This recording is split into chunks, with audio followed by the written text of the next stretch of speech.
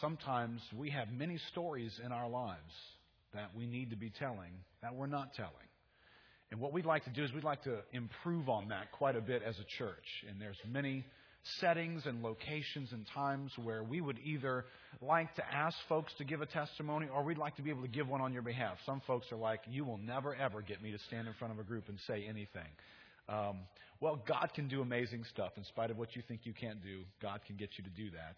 But for the extremely wimpy, we will allow sometimes that we would give the testimony in your stead. But testimonies should be given. They are a proclamation of the reality of God right now. And so today's message is particularly relevant to this. But can I get a witness? First thing I need you to do here, and everybody needs to fill this out, and everybody's going to turn it in about 5 minutes. First thing I need everybody to do is on the bottom of this page to put your name right now. Put your name on the bottom of the page. And if you wouldn't mind, maybe on the other side, could you put an email address if you have that? It would make it easier for us to communicate with you in the future if we needed to ask you some details further about something. Name and your email address on the bottom. Now, when you're done with that, let me just give you an example of what we want to see you do here. The question is, in what areas of your life could you recount a story of God's grace that we've been saying, and I want to call to our attention frequently, is the mysterious power that is present when we open this Word. Now, this is not the moment where the Spirit of God does not reside and affect us. If it were not for the Spirit of God, these would simply be words on the page, and we might as well have the fresh edition of the Times-Picayune before us. These words have power because a living God gives power to them in the presence of them being read and studied. And so whenever you open the Word, you are opening your life to an encounter with God. And this morning, we're going to honor the fact that the Bible says that faith comes by hearing, and hearing by the Word of God. So faith gets built in our life by us hearing the Word of God. And this morning, you are going to give consideration to over 25 different passages of Scripture this morning. So we're going to be reading quite a bit of Scripture. And the reason for that is that faith comes by hearing. And we need to hear the Word of God in areas that we perhaps are uninformed of, or that we have to have faith to enter into it. And sometimes we need to be convinced that God is wanting us to experience something before we will be open and convinced that we should be experiencing it ourselves. So open up to John chapter 1. This passage that we're considering is towards the end of the section in the Gospel of John, as we've been studying, devoted to John the Baptist, who is featured by the Lord at the beginning of the Gospels. Matter of fact, he is featured in almost all the Gospels at the beginning, that he is witnessing and he is performing a very important task that all of us are called to be witnesses and bringing to us clarity about who is Jesus Christ and what has he done. I want to read verse 29 through verse 34 this morning. The next day, he saw Jesus coming toward him and said, "Behold, the Lamb of God who takes away the sin of the world.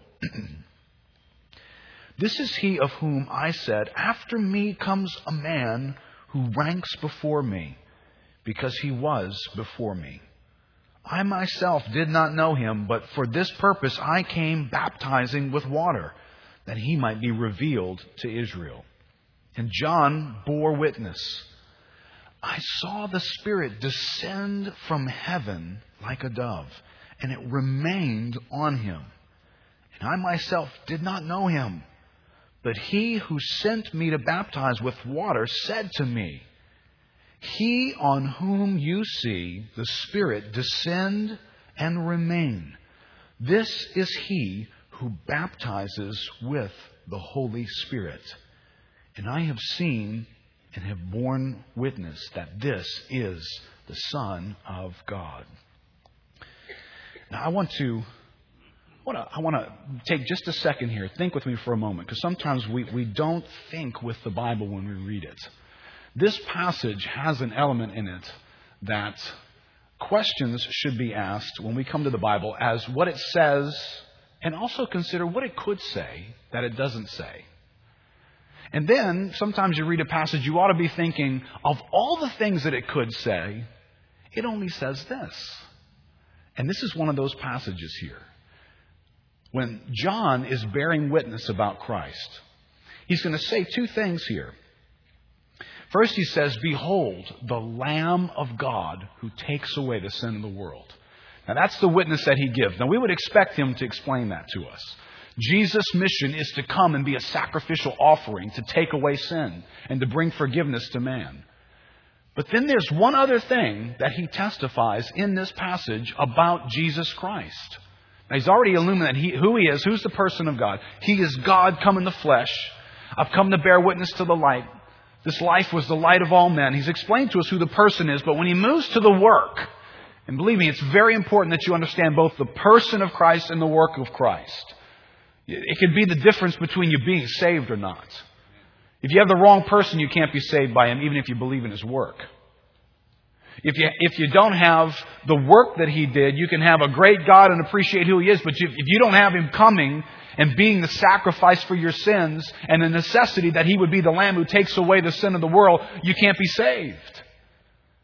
But what's interesting here is in verse 33, the other thing he decides in this moment, the marquee of Jesus Christ's work is going to only mention two things here. In verse 33, the second thing is mentioned. "I myself did not know him, but he who sent me to baptize with water said to me, 'He on whom you see the Spirit descend and remain, this is he who,'" fill in the blank now. Now, is that what you would have put there? I mean, come on. Then think about what could have been put there. "This is he who raises the dead. This is he who heals our infirmities. This is he who restores Israel. This is he who puts eternity into the hearts of men." I mean, Jesus has quite a resume. You could have said a lot. John the Baptist gets a revelation from the Father, and when he testifies about Christ in this passage, he only says two things about him. He's the Lamb of God who takes away the sins of the world, and he's the baptizer in the Holy Spirit. Now, for some, it's almost as though there's music for "He's the Lamb of God." And then we get to this baptism in the Holy Spirit, and it's almost like I can hear, "What? Wait a minute, you're going to go there with this?" Now, let me tell you, I was not going to go there with this, quite honestly. This weekend, I think Peter would have been the next pastor preaching. He'd have been starting in verse 35. A couple of weeks ago, as I'm studying the passage that we did last week, "Behold, the Lamb of God who takes away the sin of the world," I am arrested as a Bible expositor. Our goal is to exposit Scriptures. It's to just let the Scriptures speak for themselves. And I'm ready to move on to the next passage. And God is like, "Keith, what are you, an expository idiot?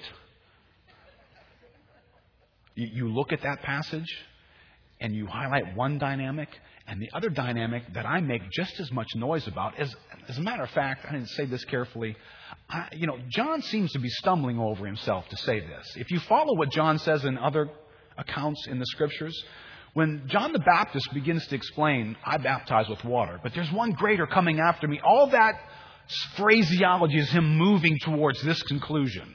When he starts off with, "I'm the guy baptizing in water, but there's another one, he's greater, he's before me," all that statement is moving toward one conclusion. By comparison to me, I'm not great, he's great. By comparison to me, I baptize with water, but he's going to baptize in the Holy Spirit. Well, when John the Baptist begins to reveal who Christ is, and they're asking him, who are you? And he's explaining who Christ is, way back earlier, he begins to stumble on this. Verse 26, John answered them, "I baptize with water, but among you stands one you do not know." He's already wanting to talk about this one who's coming, who's going to baptize in the Holy Spirit. And he stops along the way and he tells the story of, "Behold, the Lamb who takes away the sin of the world." But then he's right back to the one who's going to baptize in the Holy Spirit. Now, how many of you know that baptism in the Holy Spirit is not just in Acts chapter 2? Now, listen.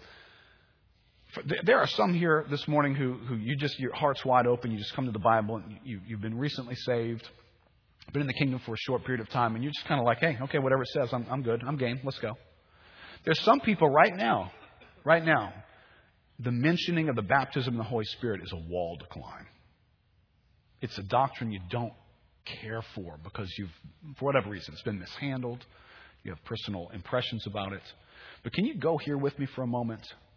Do you understand if we moved on from this passage without highlighting this, we would have done a disservice to the witness of John the Baptist? Can you travel there with me for a moment? Because it is what the Bible goes to.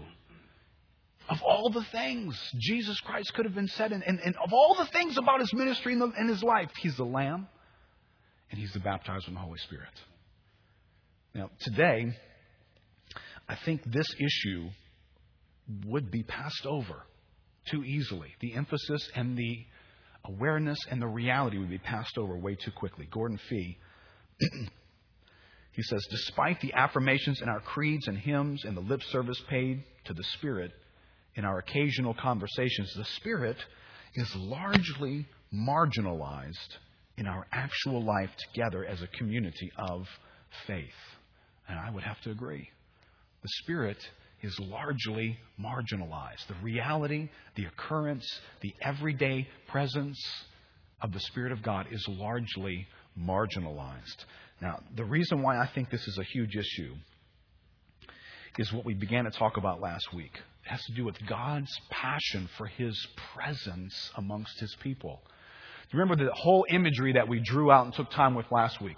Where do we get this image of the Lamb of God? Well, we get it from the tabernacle. That's where we get it from. The Lamb of God gets His significance because every morning and every evening a lamb was offered in the tabernacle 7 days a week. So the system of sacrifice is in the heavens. Moses is told to build it, and he sets it upon earth.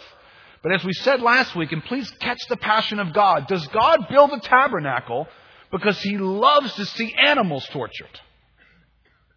He loves to see blood. God loves the color red, and He wants blood spilled everywhere. And there was blood spilling all over the place. This tabernacle was not a neat place.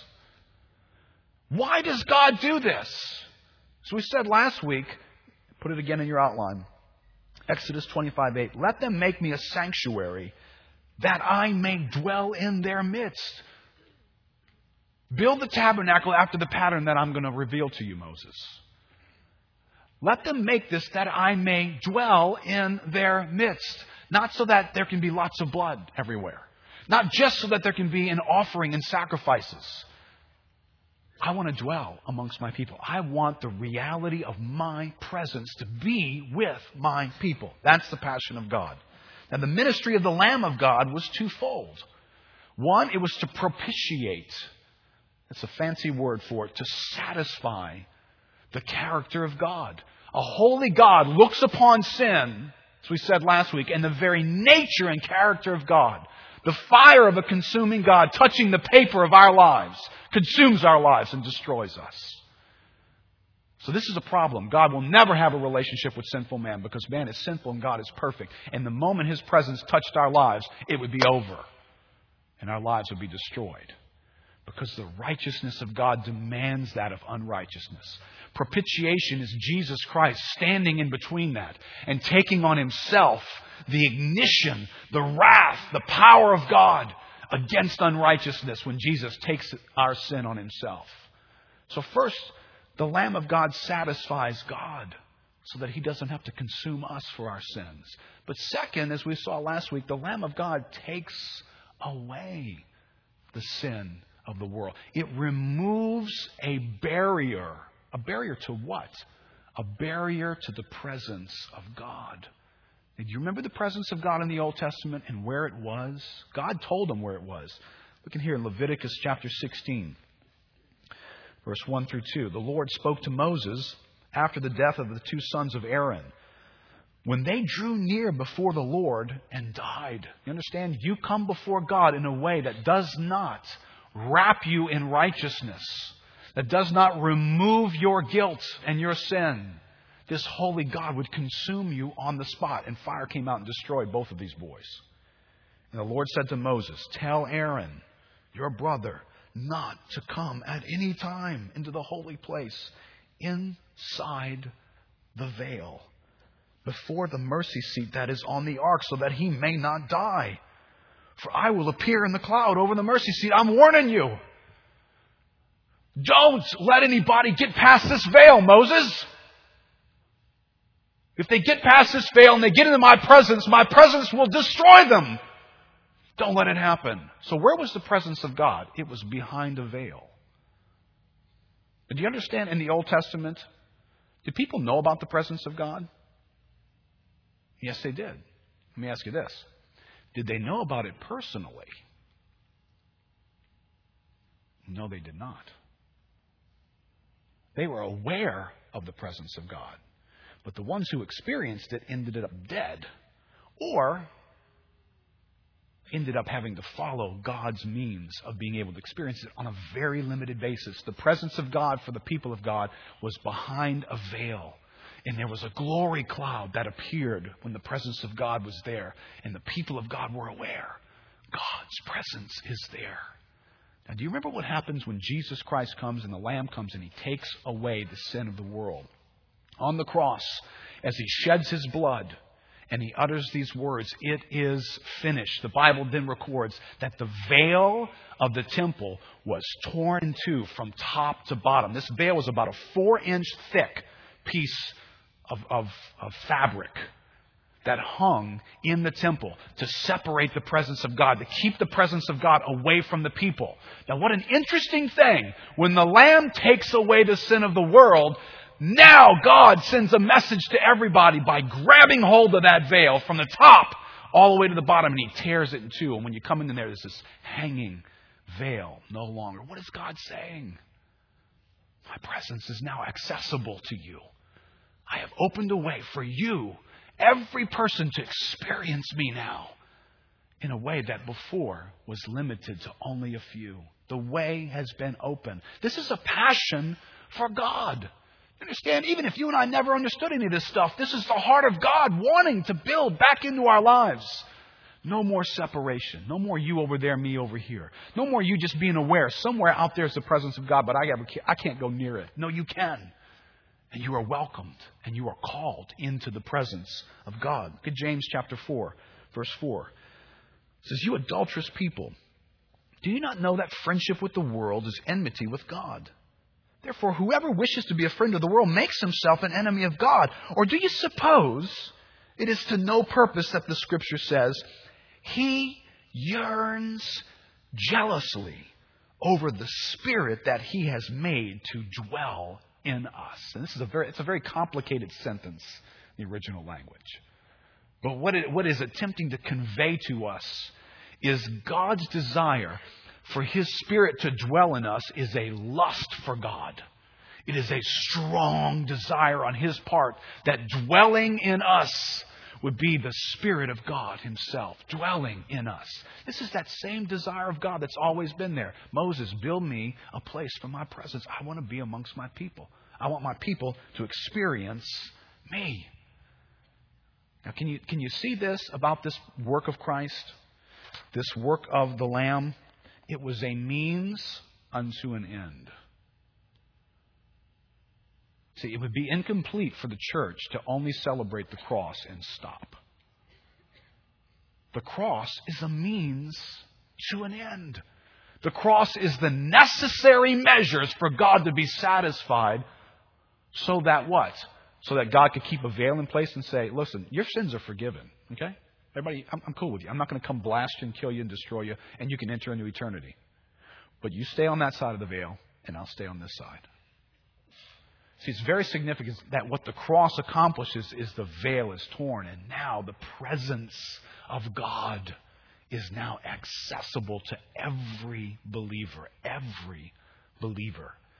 Okay, that's what is being revealed in John the Baptist's witness here. So the person and work of Jesus Christ in your outline. God incarnate, acting as our sacrificial substitute, restoring the presence of God to His people. That's the person and work of Christ. He is doing all that in His mission. And that's what's being highlighted by John the Baptist. Now, Gordon Fee helps us with understanding in this new covenant this issue of the presence of God. He says the Spirit, in Paul's experience and theology, was always thought of in terms of the personal presence of God. Right? Continued this theme all throughout the Old Testament into the New now. The Spirit is God's way of being present, powerfully present in our lives and communities as we await the consummation of the kingdom of God. The Spirit is God's way of being present, powerfully present. And I put the emphasis on this, powerfully present. Right? You want a good, clear picture of this when the presence of God falls on people? Look at 2 Chronicles. It's a lanyard. It's not in your outline here. I won't charge you anything extra to look here. 2 Chronicles chapter 7. This is the day that the tabernacle turns into the temple and it gets built as a permanent structure. And Solomon invites all the nation of Israel. They come before God and they worship God. They offer offerings and there's so much blood everywhere. And then look what happens here.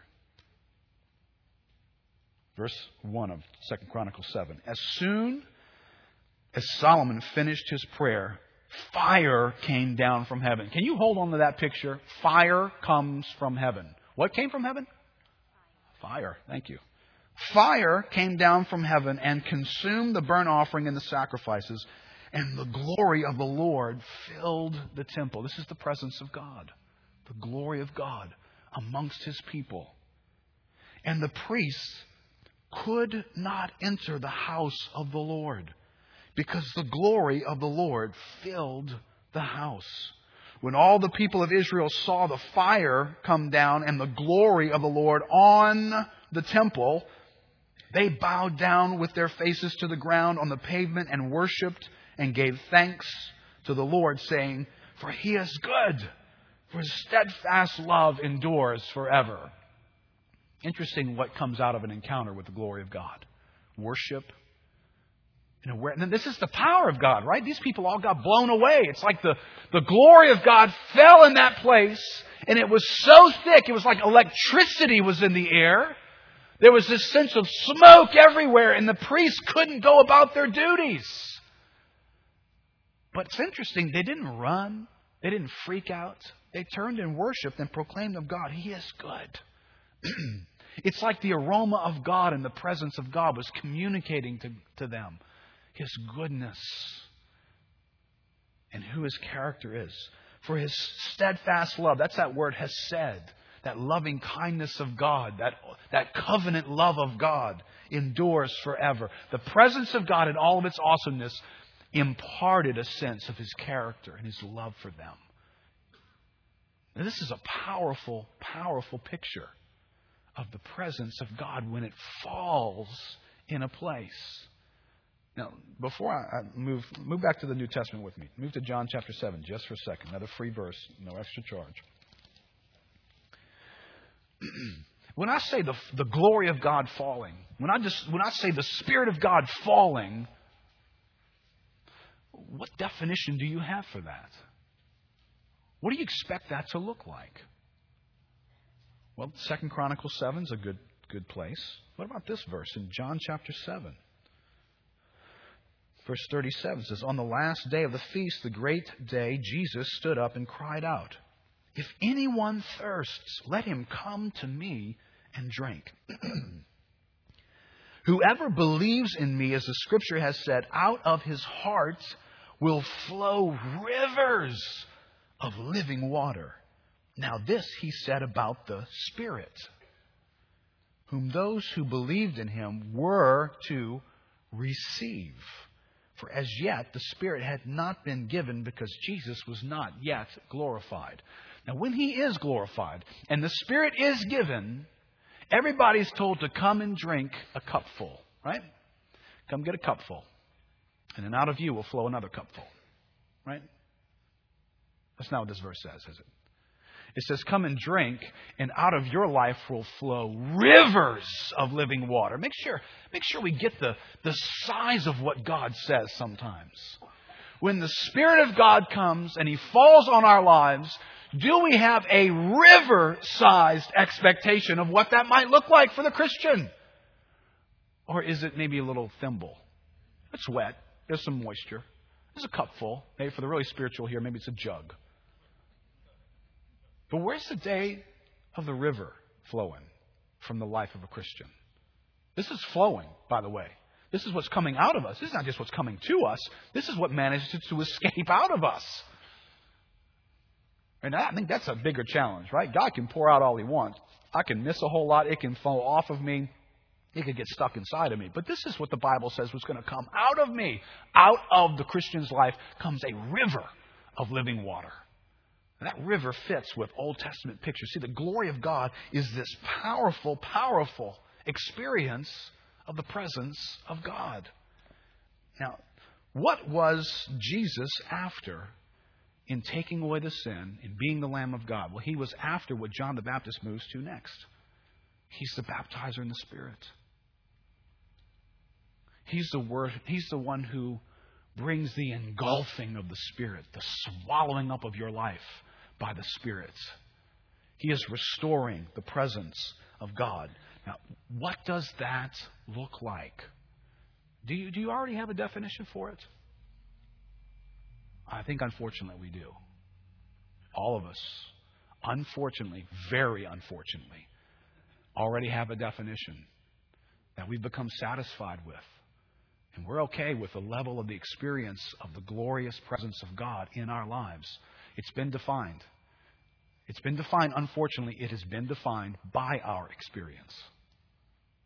I heard a guy use this phrase the other day from South Africa, the guy we listened to on the retreat together. And the warning in his message was that we not let our experience become the father of our theology. That's a good word. That's a word with razors on both sides. There's some folks who their experience is way out there in activity that you can't find in Scripture. Well, we're very quick to say, whoa. Don't let your experience create your theology. Well, on the other side of the spectrum, there are some people who are having no experiences, who don't know what it is to experience the presence of God. And then when they say, sure, I'm all over that message. Yeah, God's restoring. Oh, what does that look like? Does it look like some benign denominational setting? Listen, I can't understand. Right? We're going to create church service. We're going to create gatherings for the people of God. What should that look like? Should it look very staid and calm and few people animated? This is a gathering for the presence of God. The veil has been torn. The presence of God desires to come amongst His people. The passion of God. What should this look like? Do you think there were a variety of these in the Old Testament? Do you think there was like the first presence of God church, and then first assembly of presence and fellowship presence gathering? So that, if you had preferences, we have preferences. We like certain styles. So I don't really particularly care for that kind of style over there. So you go to there, I go to first presence of God. Oh, I would never go there. I had relatives who went there. I go to fellowship presence. You understand a lot of the reasons why people go to the church they go to is because of the style of the church. What's amazing, I talk to people who go from one church to another. People who have left here and gone somewhere else and had a church theologically that is upside down from where we were. And you never hear them say that. And I'm thinking, oh my gosh, did you hear anything while we were here? People theologically, it's not theology that drives a lot of people's church choices. It's style. You realize in the Old Testament, you didn't have style. You had the presence of God being what the presence of God was. And when He showed up, you didn't get to say, wow, smoke, cloud, people can't minister. I don't know. Maybe I'll go down the road. It's a little quieter over there. They don't do all that kind of stuff. This is the presence of God. The gathering of the people of God is for the presence of God, so that the river of the life of God can flow through His people. And God is seeking to restore that. And we should not aim at creating some setting. I can't go with, this partially offends you. What I'm trying to get you to do this morning is simply start with the Bible to figure out what something should be. I can't explain a church that when they come together, they don't sing like wild maniacs. I can't explain that biblically. I can explain it traditionally. People who don't clap their hands, people who don't shout, people who don't dance, people who don't celebrate. You understand? If that's you in some way, I can't find you in the Bible. Because what I find in the Bible is people affected by God, celebrating God in an enormous way with everything that they are. If you're capable of screaming when your kids hit the home run at a ballpark, then your worship should look like that. Amen. And if it doesn't look like that, I can't find you in the Bible. You go to a church that's like that, I can't find that church in the Bible. So we don't want to create these settings that look like something we've become comfortable with, that they're not the Bible. God wants His presence amongst His people. Well, what does that mean? What does that look like? Well, I want to talk about two dynamics of the presence of God. Again, this is not an attempt at rocket science. This is just very simple. Let's read some Scripture together and see what it says. And so I'm going to move through a bunch of Scripture here quickly. Two descriptions I think that you find throughout the Bible concerning the Spirit of God. One is people being born of the Spirit. That terminology of born of the Spirit is throughout the New Testament. The emphasis in this usage is regeneration, new creation, sort of a spiritual genetics, what makes us up who we are, change in internal makeup. Wayne Grudem says regeneration is a secret act of God in which He imparts new spiritual life to us. This is sometimes called being born again. Because regeneration is a work of God within us in which He gives us new life, it is right to conclude that it is an instantaneous event. It happens only once. At one moment, we are spiritually dead, and then at the next moment, we have new spiritual life from God. Here would be examples in Scripture. There are several more, but this would flavor us. John 3, verse 5. Jesus answered, "Truly, truly, I say to you," this is his conversation with Nicodemus, "unless one is born of water and the Spirit, he cannot enter the kingdom of God. That which is born of the flesh is flesh, and that which is born of the Spirit is spirit. Do not marvel that I said to you, you must be born again." And there's a dimension of the Spirit, being born of the Spirit. We find it again in these other passages. Titus 3, verse 3. "For we ourselves were once foolish, disobedient, led astray, slaves to various passions and pleasures, passing our days in malice and envy, hated by others and hating one another. But when the goodness and loving kindness of God our Savior appeared, He saved us, not because of works done by us in righteousness, but according to His own mercy, by the washing of regeneration and renewal of the Holy Spirit, whom He poured out on us richly through Jesus Christ, our Savior." And so there's regeneration and renewal, this internal work by the Spirit. 1 Peter 1:22. "Having purified your souls by your obedience to the truth for a sincere brotherly love, love one another earnestly from a pure heart, since you have been born again, not of perishable seed, but of imperishable, through the living and abiding Word of God." 1 John 3, verse 9. "No one born of God makes a practice of sinning, for God's seed abides in him, and he cannot keep on sinning because he's been born of God." Ezekiel 36, locating this unique work, he says, "I will give you a new heart, and a new spirit I will put within you. And I will remove the heart of stone from your flesh and give you a heart of flesh. And I will put my Spirit within you and cause you to walk in my statutes and be careful to obey my rules." Now, observation from those scriptures real quickly, and several others that are just like them. When you find the descriptions like born again, rebirth, regeneration, one, these are more internal working dynamics. The mere language of it is something that has come into you. Something of the presence of God has come into you, and it's become part of you from the deepest being of who you are. This is a huge teaching. I wish I had time to unfold it. But I just want you to see the dynamic. God is working in an indwelling fashion in the life of a believer, imparting to you a new life. Regeneration means new genesis. A new creative work on the inside of man has come. Second, these words, they are more consistently connected with our walk, our decisions, our motives, our overcoming of sin, loving one another. Just go back and look at the references. Pull out your concordance that you bought at the bookstore out here. And go look for born. Just look up the word born and go find every place where born is used. And words like regeneration. Go look these words up and go find out what kind of activity is associated with them when they're mentioned. And you get a flavor for kind of, okay, well, what context tends to drive a discussion on being born again? It's interesting that when Jesus talks to Nicodemus about being born again, he doesn't go on with Nicodemus to say, Nicodemus, you must be born again so that you can raise the dead and cast out demons and heal the sick. That's not usually the context and the emphasis in being born again. But there's another dimension of the Spirit, being baptized in the Holy Spirit. The emphasis in this usage is power and dynamic and expression and ministry. Now listen to the way this gets used. Now remember, we're starting here. We're in John chapter 1. Go there if you need to read that verse again with me. John chapter 1 is how this has gotten driven for us. He on whom you see the Spirit descend and remain, this is He who baptizes with the Holy Spirit. Now it's interesting that when God reveals the baptism in the Spirit to John the Baptist, the context for it occurring is, John, there's going to come a day when the one that you're not aware that He is the one. He's going to come and you're going to baptize Him.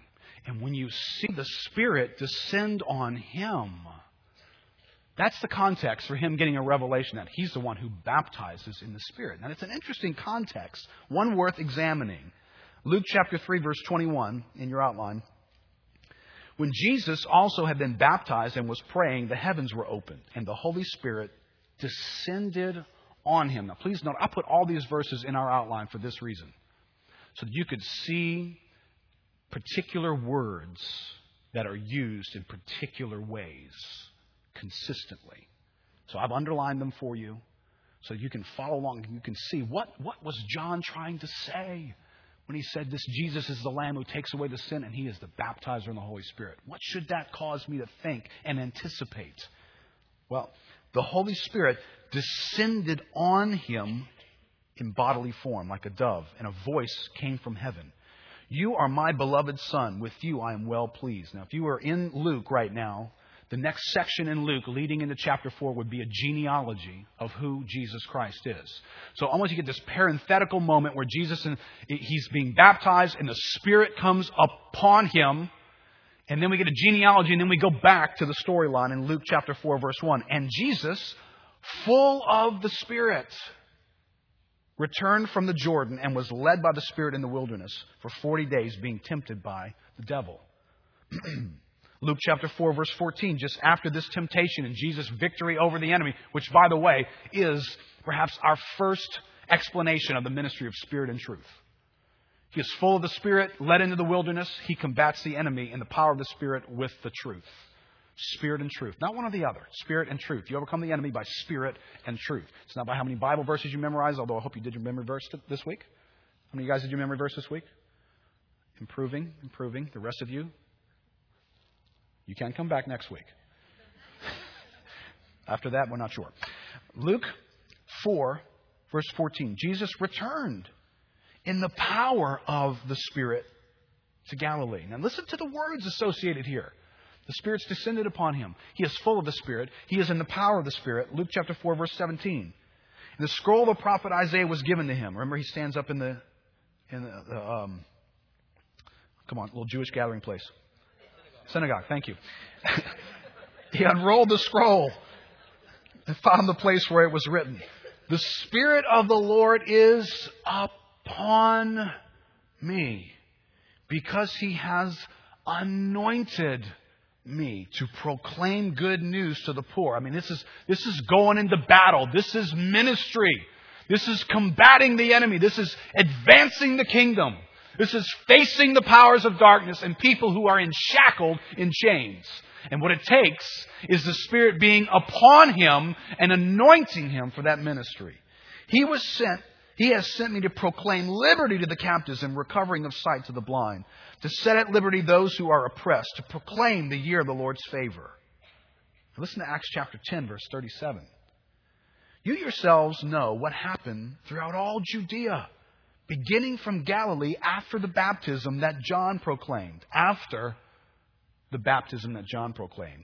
How God anointed Jesus of Nazareth with the Holy Spirit and with power. Did you start to see the word power hanging out all over the place here? Power, power, power is always a present emphasis when we're talking about baptism in the Spirit.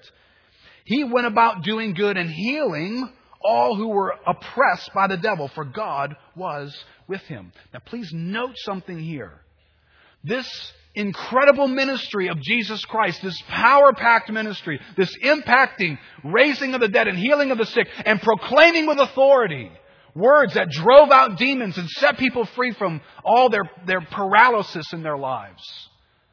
This happened after the baptism by John when the Spirit descended on him. Note, Jesus' ministry of power begins after the Spirit descends on him. All these foolish, goofy ideas that you've heard, you haven't heard them from the Bible, by the way. But you hear them in all these goofy people writing about Jesus in the first century. You know, Jesus wasn't a little boy running around doing magic tricks. You know, like he picked up some dirt one day and turned them into birds and threw them in people's face. You know, there's little stories about that. Jesus did all this stuff. Jesus was not known. You understand? John the Baptist is out and he comes right out and says, I did not know him. When the Spirit of God comes upon Jesus and he starts doing all these things, everybody knows him. The cat is out of the bag now. If Jesus had been the little power evangelist walking around at 10, you know, laying hands on people and raising the dead and doing all these powerful, miraculous things, he'd have been known by everybody. Can you imagine a little 10-year-old boy showing up in the temple, zapping people and doing stuff? He would have been known. But he was not known. And he became known and he became powerful, and his ministry took on these dimensions after the descending of the Spirit on him. And he says, the Spirit of the God is upon me. He has anointed me. Now, Luke chapter 24, verse 48. The very end of this gospel, Luke records, you are witnesses of these things. And behold, this is Jesus speaking to his disciples at the very end, before he goes to the Father. Behold, I am sending the promise of my Father upon you. Upon you. But stay in the city until you are clothed with power from on high. Do you get the visual here? So, whatever Jesus is about to do to them, he says it's going to be like being clothed in something. You're going to be wrapped in this thing. Stay. And now power is mentioned again. What is these images building towards? Well, Acts chapter 1, verse 4 picks up the image again. While staying with them, he ordered them not to depart from Jerusalem, but to wait for the promise of the Father, which he said, you heard from me, for John baptized with water, but you will be baptized with the Holy Spirit not many days from now. John chapter 1. I want you to see this phrase because John was very clear. He understood the ministry of Jesus Christ. And this was such an important thing that it got double billing along with him being the Lamb who would take away the sin of the world. Jesus is going to repeat that revelation over and over and over again to his disciples. He's told them before, John baptized with water, but you're going to be baptized with the Holy Spirit and with fire. Remember that image of fire? Fire. Remember that image of fire? You're going to be baptized with the presence of God. With the Holy Spirit. Not many days from now. Verse 8. But you will receive power. Power. When the Holy Spirit has come upon you. And you will be my witnesses in Jerusalem and in all Judea and Samaria and to the end of the earth. Let's keep going. Acts chapter 10. Now we're well into the book of Acts now. And Peter is led by the Spirit. Remember, he has this vision. Here's a supernatural encounter. He has a vision. Right? How many of us have visions? Not enough of us. Peter has a vision. He sees this lowering of these animals upon this sheet. He gets a revelation. This word picture comes in a revelation that he's to go to the Gentiles who have been considered unclean, like these animals were considered unclean to eat. And the Spirit of God makes real to him through a vision that your ministry is to the Gentiles. You're to go to the Gentiles. And he goes. And this happens on the first visit to a Gentile household of a man named Cornelius. Peter goes and shares the gospel, begins to preach to them. While Peter was still saying these things, the Holy Spirit fell on all who heard the word. And the believers from among the circumcised who had come with Peter were amazed because the gift of the Holy Spirit was poured out. Do you see how all these images keep drawing us back to the same pictures? Even on the Gentiles. For they were hearing them speaking in tongues and extolling God. Then Peter declared, "Can anyone withhold water for baptizing these people who have received the Holy Spirit?" Hold on to that phrase. Receive the Holy Spirit. What happened in Cornelius' house? He preached the gospel. They believed and they received the Holy Spirit. How do we know they received the Holy Spirit? Well, according to this verse, because people could see them extolling God and speaking in tongues. And he said, just as we have. Acts chapter 11. Now, Peter's kind of in trouble. Peter's gone to Gentiles. Peter is a Jew. He's gone to Gentiles. He's brought the gospel. Peter, you got some explaining to do. So Acts chapter 11 is Peter trying to explain. Look, God told me to go do it. And I went and did it. Can I tell you what happened, though? Acts chapter 11, he's explaining what happened. As I began to speak, the Holy Spirit fell on them just as on us at the beginning. Hold on to that. Verse 16. And I remembered the word of the Lord, how he said, John baptized with water, but you will be baptized with the Holy Spirit. John chapter 1 again. What happened in Cornelius' house? What happened in Cornelius' house was what John was talking about in John chapter 1. That's what happened in Cornelius' house. What should it look like for somebody to be filled with the Spirit? Baptized in the Holy Spirit. Well, I don't know where you're getting your definition from, but if I just get it from the Bible, I could go visit Cornelius' house, and I got a good idea about what that's going to look like. If I just go to the Bible, right? Now, why was Peter so convinced that what they had just done, they had received the Holy Spirit? He said, because just as on us in the beginning. Okay, Peter, wait, time out, Peter. What are you talking about? Just as on us at the beginning.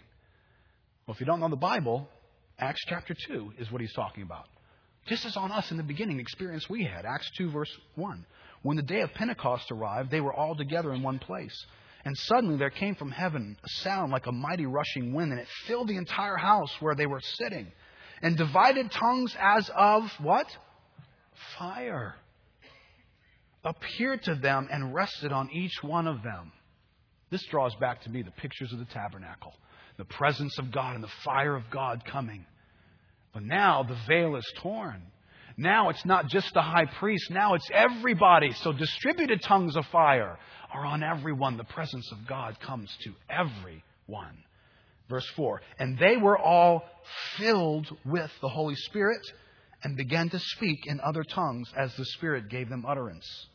In Acts chapter 2, verse 16, Peter has to explain this to the crowd. But this, he says to the crowd, this is what was uttered through the prophet Joel. And in the last days it shall be, God declares, that I will pour out. Do you see this pour out phrase over and over again? He will pour out my Spirit on all flesh, and your sons and your daughters. What will happen if I stop reading? What will happen if I tell you this morning God wants to pour out His Spirit on you? What will happen? I don't know. It depends on first church, assembly of that, fellowship of that. Depends on where we come from, right? What if I don't come from anywhere? I just look at the Bible and I say, I don't know what to expect except what's here. Well, Joel says, well, when He pours out His Spirit, well, here's some things that would happen. Your sons and your daughters shall prophesy. Your young men will see visions. Your old men will dream dreams. Even on my male servants and female servants, in those days I will pour out my Spirit, and they will prophesy. Acts 2, verse 37. Peter's preaching to the crowd. He says, now, when they heard this, they were cut to the heart and said to Peter and the rest of the apostles, brothers, what shall we do? And Peter said to them, repent and be baptized, every one of you, in the name of Jesus Christ for the forgiveness of your sins, and you will receive the gift of the Holy Spirit. For the promise is for you and for your children and for all who are far off, everyone whom the Lord our God calls to Himself. What does he mean? Receive the gift of the Holy Spirit. Well, that's what he said happened to them in Cornelius' house later on. He used the same phrase. Can anybody not have a reason for us not to baptize these guys who have received the Holy Spirit? Just like we did in the beginning. And he uses that phrase to describe what they experienced was receiving the Spirit in their terminology. And that terminology gets used well elsewhere. I won't develop these passages, but Acts 8, verse 14. When the apostles at Jerusalem heard that Samaria had received the word of God, they sent to them Peter and John, who came down and prayed for them that they might, what? Receive the Holy Spirit. Now this verse gets even more enlightening. Verse 16. For he had not yet fallen on any of them. These are purposeful words. These are helpful words. But they had only been baptized in the name of the Lord Jesus. Whoa. Time out. Philip has gone and preached. Philip's a solid dude. You want to read about Philip? Start reading Acts chapter 6 about a guy named Philip. Philip is an evangelist. Philip is effective. Philip is preaching the gospel. People are getting saved and they're being baptized. But they have not yet received the Holy Spirit. He has not yet fallen on any of them. Well, that's an interesting thing. Then they laid their hands on them and they received the Holy Spirit. Well, how do we know that? Well, if you keep reading the story, something happened. Just like in Cornelius' house, they knew the Spirit's been received. Something happened. Something happened here. So much so that a magician who was there saw what happened. He said, I want to be able to do that. I want to be able to put my hands on people and have that happen. Now, whatever that was, it was noticeable in Acts chapter 8. Acts chapter 19, even more interesting. It happens that while Apollos was at Corinth, Paul passed through the inland country and came to Ephesus. There he found some disciples and he said to them, did you receive the Holy Spirit when you believed? Listen, there he found some disciples. Paul believes these are Christians. Apollos has been ministering in this part of the world.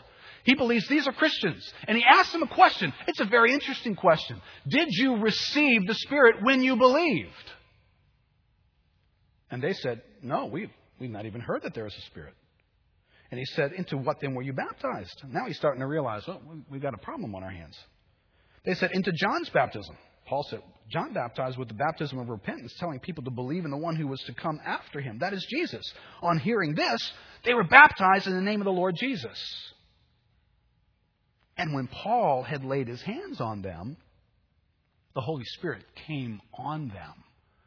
And no matter how you chop this verse up theologically, you have interesting opportunities in understanding the Spirit here.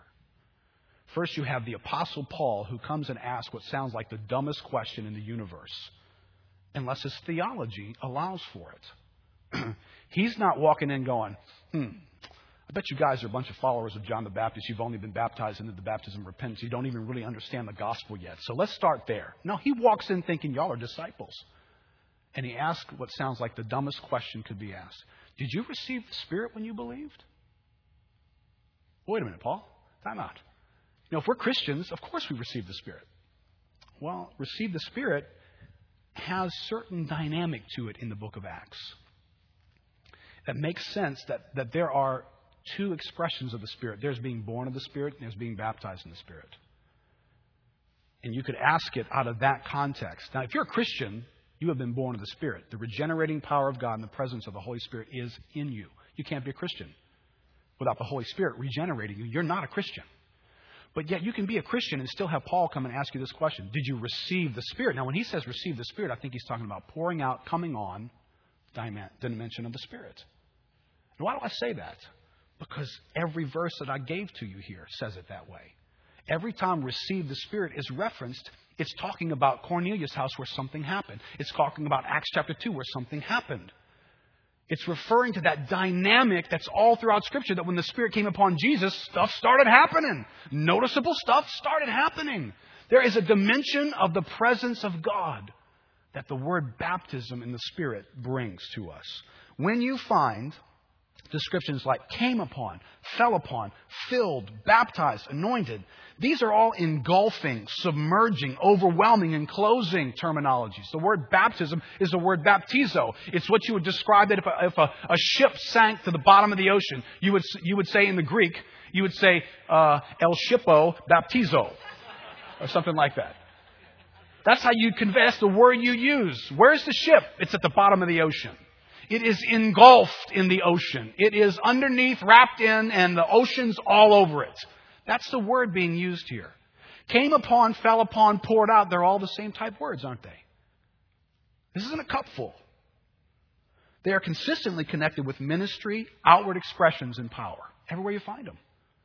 They're about advancing the kingdom. They're about power. They're about experiencing the presence of God in unique ways. Now, can I get everybody to admit with me? Is it biblically accurate to say that the ministry of the Holy Spirit is both coming in and coming upon the believer? Can everybody go there with me? I don't care where you come from theologically in this moment. Can everybody agree, just from the Scriptures, not from my personal traditions, what I have or have not experienced, can we all go to the place where the ministry of the Spirit is both coming in the believer and coming upon the believer? Can we say that from the Scriptures? I believe we have to say that from the Scriptures. Well, then where do we go with this? Where we go with the thought in Acts chapter 2, this promise is for you and for your children and for everyone whom the Lord our God calls to himself. This promise is for you. Okay, well, Keith, I appreciate that. Okay. And I can kind of see what you're saying. But here's my question. I want you to see. I wrote it out in your outline. My question is this. If baptism in the Holy Spirit is so important, and the promise is for all whom the Lord calls to himself, and the ministry of Jesus is to baptize believers in the Holy Spirit, then why do so many not receive it? That's a legitimate question, isn't it? If you've not received an experience, you should be asking that question. When you look and you see what the Bible describes and you look at other people's experiences, you should be asking that question. But here's the danger in that question. Is do we want our experience to become the father of our theology? I'm not experienced what was in Acts and what was described by Jesus' ministry and the coming upon. I've not experienced that. So therefore I believe thus and such. Out of your experience you believe that? But that's not what the Bible says, does it? The Bible says something else. The Bible makes me think differently. Now let me raise this question. Matt, go ahead and come up. Let me raise this question. I think I included it in your outline as well. John the Baptist says two things about Jesus Christ in this passage. He is the Lamb of God who takes away the sin of the world. He is the one who baptizes in the Holy Spirit. Question. If the ministry of Jesus Christ is the Lamb of God and our sins are taken away, then why don't we experience automatic freedom, deliverance, and victory over sin? You follow me? Jesus Christ comes and he says, I'm the Lamb of God who I take away the sin of the world. Wait a minute, Jesus, that's not my experience. See, my experience is sin lives at my back door. My experience is I stumbled, I lied, I've had a habit, I have wrestled with this issue, I have this, that, just last week, just yesterday. So my experience, you want your experience to become the father of your theology. Because if you do, then now you have to question, did the Lamb of God really take away the sin of the world? Because it sure looks like sin's still messing in your backyard, right? But when we come to the Bible, we find other things that inform us. We find out there is putting on truth that puts off sin. It's not automatic. Just because Jesus took away the sin of the world doesn't mean it will disappear from your life. You're going to have to mortify sin. You're going to have to, by faith, agree with God and appropriate truth and put off sin and renew your mind. Right? There's stuff that you're going to do that are going to bring the reality of the Lamb of God into your life. Now, if the Lamb of God has not taken away sin, you can try all you want. You'll never experience freedom. But if He has taken it away, and then in this fallen world where we still live in these bodies and we still have issues of doubt and unbelief, it's not an automatic. Can I tell you today? John the Baptist declared Jesus as the Lamb of God and the one who baptizes in the Holy Spirit. If my experience is deficient in either one of these, I should not rewrite the Bible. I should reconsider my experience and seek to draw my experience into what the Bible clearly says, which I think we've had a good chance to do today. Well, this morning is about entering in. We have this wonderful promise from God. The promise is for you. The promise is for you and your children. It's all who believe. God has torn the veil. The passion of God is for His presence to flood our lives like a river of living water, not an eyedropper. Our experience may be eyedropper theology. Just a little bit, barely touch. Am I wet? Am I wet? I'm not sure. Am I wet? But the pictures of God are pouring out pictures. They're powerful pictures.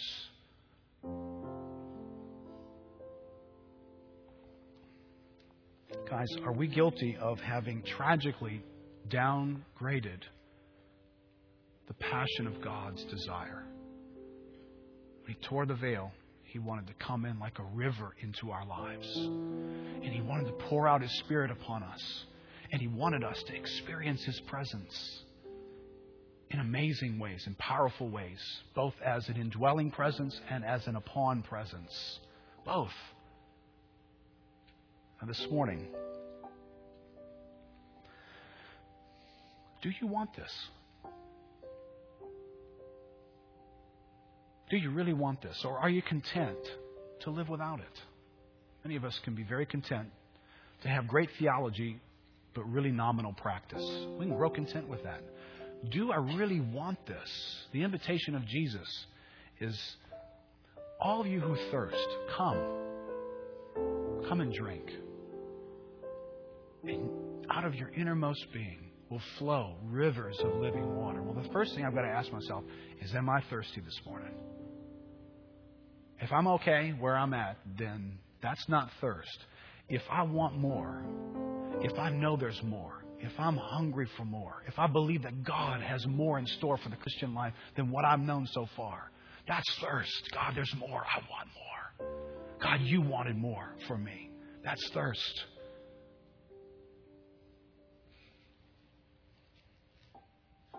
Question. What do you expect will happen? If you're thirsty, the invitation is come and drink. Come and drink. Come and receive.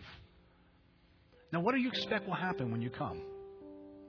Well, I don't know. I've come before and nothing's happened. Is your experience going to be the father of your theology? You understand, Keith, I've been prayed for before and just, nothing's happened. Or you know what?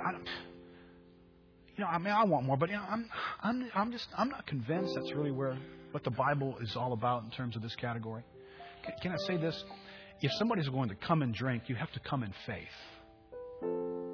Faith anticipates something. Something's going to happen when I come. Something is going to happen. If you're coming to be saved, the inward working of the Spirit will take time to work itself out in your life, and you'll begin to experience fruit of a new birth. But if the Spirit falls on you, you're going to experience the Spirit falling on you. I don't have any reason to tell you to express something else. Can anybody, from what we've looked at in Scripture, can anybody say, well, my thoughts are I would come, Spirit would fall, and nothing would happen? Can anybody make a biblical case for that? Anybody? Did anybody do that in Scripture? That doesn't seem to be found on the pages of Scripture. If I'm going to whet my expectations from the Bible, I'm going to expect the Spirit's going to come. And when He comes, well, what might you expect would happen? Don't let me fill it in for you. Based on all the Scriptures we just read, what might you expect would happen? Well, the two most common things that are mentioned here over and over again are what? They spoke in tongues and they prophesied. They extolled the great things of God. Now, I don't think the Bible meant to say that's the only thing that can happen. Nothing else can happen. That's it. No, nothing outside that line. But at the same time, when the Bible says it over and over and over again, it does kind of give me the expectation that that's normal. When the Spirit's poured out, that's kind of the normal experience. And other things as well, I'm sure. So, if you're here this morning, I want you to be able to come. I want you to be able to come full of faith because the Scriptures have made a clear case that the God who rent the veil, who took away our sin, did so for a reason.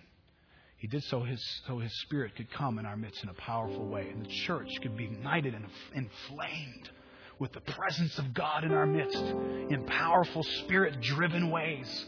And there's more. There's more than what you and I have experienced, and I want it. Well, if you desire that and you have faith for it, listen, if you don't have faith for it, I would tell you this: don't come this morning. Take this home, wrestle with it, argue with it. Argue with it with an open heart and let God convince your faith. That is what if you come up here with both your hands tied and sewn your mouth shut, I'm coming because I feel like I'm the most unspiritual person in the building if I don't. So yeah, I'm here. Go ahead, God. Make me prophesy or speak in tongues. If that's how I'm coming, then I'm not full of faith. Right? Relax, okay? Relax. Just come before God. Come relaxed. Come and say, Lord, I see this and I want it. I'm thirsty and I'm coming to drink. All right, that's you this morning. I want to ask you to get up. I think it's helpful to respond and not just sit in your seat. So if you're thirsty this morning, you see more here than what you're experiencing. I want to ask you to come. Now, I'd like to do this. I'd like everybody who's coming for that. I'd like for you on this half of the building, if you can squeeze around that way. I'm going to need folks full of faith to come pray with folks and to lay their hands on them. Well, why lay their hands on them? Because the Bible gave us that example in several places. Not in every place. In Cornelius' house, the Spirit just came. And he fell. And people began to speak in tongues and experience the presence of God. For some, they laid their hands on them and they received. In just a moment, I'm going to give the service to Matt to lead us. I'm going to come down and start praying for people. I want the other pastors to be able to come and pray for people.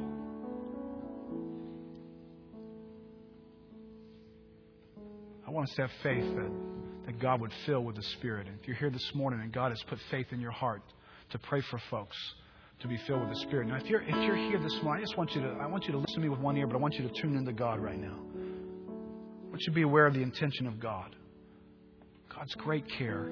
I want you to see God tearing a veil from top to bottom. I want you to see a father running down a road to his prodigal son. I want you to see him engulfing you. I want you to know that God wants His presence permeating your life, poured out upon your life, filling you, near to you, overwhelming you, clothing you with power for all that He's called you to do. And I want you to begin to just talk to God. Begin to interact with the Lord. Begin to pray out. Many of the things that will happen in a response to God are verbal expressions. There's prophecy. You may have a sense of an impression from God. Well, if that impression is ever going to escape your life and out of your mouth, then you're going to have to take it and put it into words. It's going to be something in your head. It's going to be an image, a picture, an element of God, that you may just begin to extol the great things of God. You may proclaim something about God and His dealings. Give word to that. The miracle is on the activity, not just on, I'm aware of this. If you have an impression to speak, if you're going to speak in tongues today because God has come and fallen upon you, God will not speak in tongues for you. This is not a robot moment. God will not take possession of your body, overrule your nervous system, and force you to speak. If you're going to speak, it's going to be because the nerves that connect to your brain, you're going to tell your mouth to move. And you're going to begin to sense an utterance, and the words may not be words that you're familiar with, but you're going to begin to speak. That's what they did in the Bible. It says they spoke as the Spirit gave them utterance, but they spoke. So if you have a sense, speak. If you're worshiping God, worship God, but just begin to let your mouth be available to speak other words. Just begin to worship God. Let's just begin to wait on the Lord. Oh, Spirit of God, come in this place. Come as you desired. Come fulfill, oh God, your great desire when you sent your Son. Oh, Jesus, thank you that you have removed the barrier. Lord, thank you that every person responding this morning who is in your kingdom is not staring at the backside of a veil. The veil's torn, Lord. God, we see it laying on the side, ripped down by you, Lord, that your presence might be amongst your people, that you might come and move in this place, God. Oh, God,